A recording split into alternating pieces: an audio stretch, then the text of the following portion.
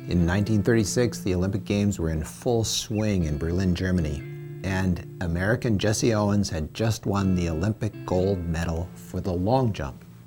In second place was a tall, blonde-haired, blue-eyed Nazi supporter by the name of Lutz Long. But the first person to congratulate Jesse Owens, an African-American man, in full view of Adolf Hitler was Lutz Long, the Nazi supporter. They posed together for photos and walked arm in arm to the dressing room in front of Hitler.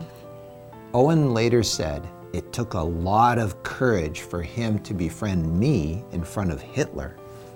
They were supposed to be enemies, but Lutz Long chose to be a friend to Jesse Owens. He was living out the principle that is found in Proverbs chapter 18, verse 24. And it says, "A man who has friends must show himself friendly." Today, pray God will use you to be a friend to someone you meet, and you might uncover a friendship of immeasurable worth. Thank you for listening today.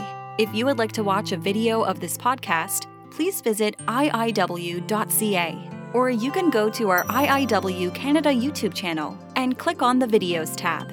Once again, thank you so much for listening.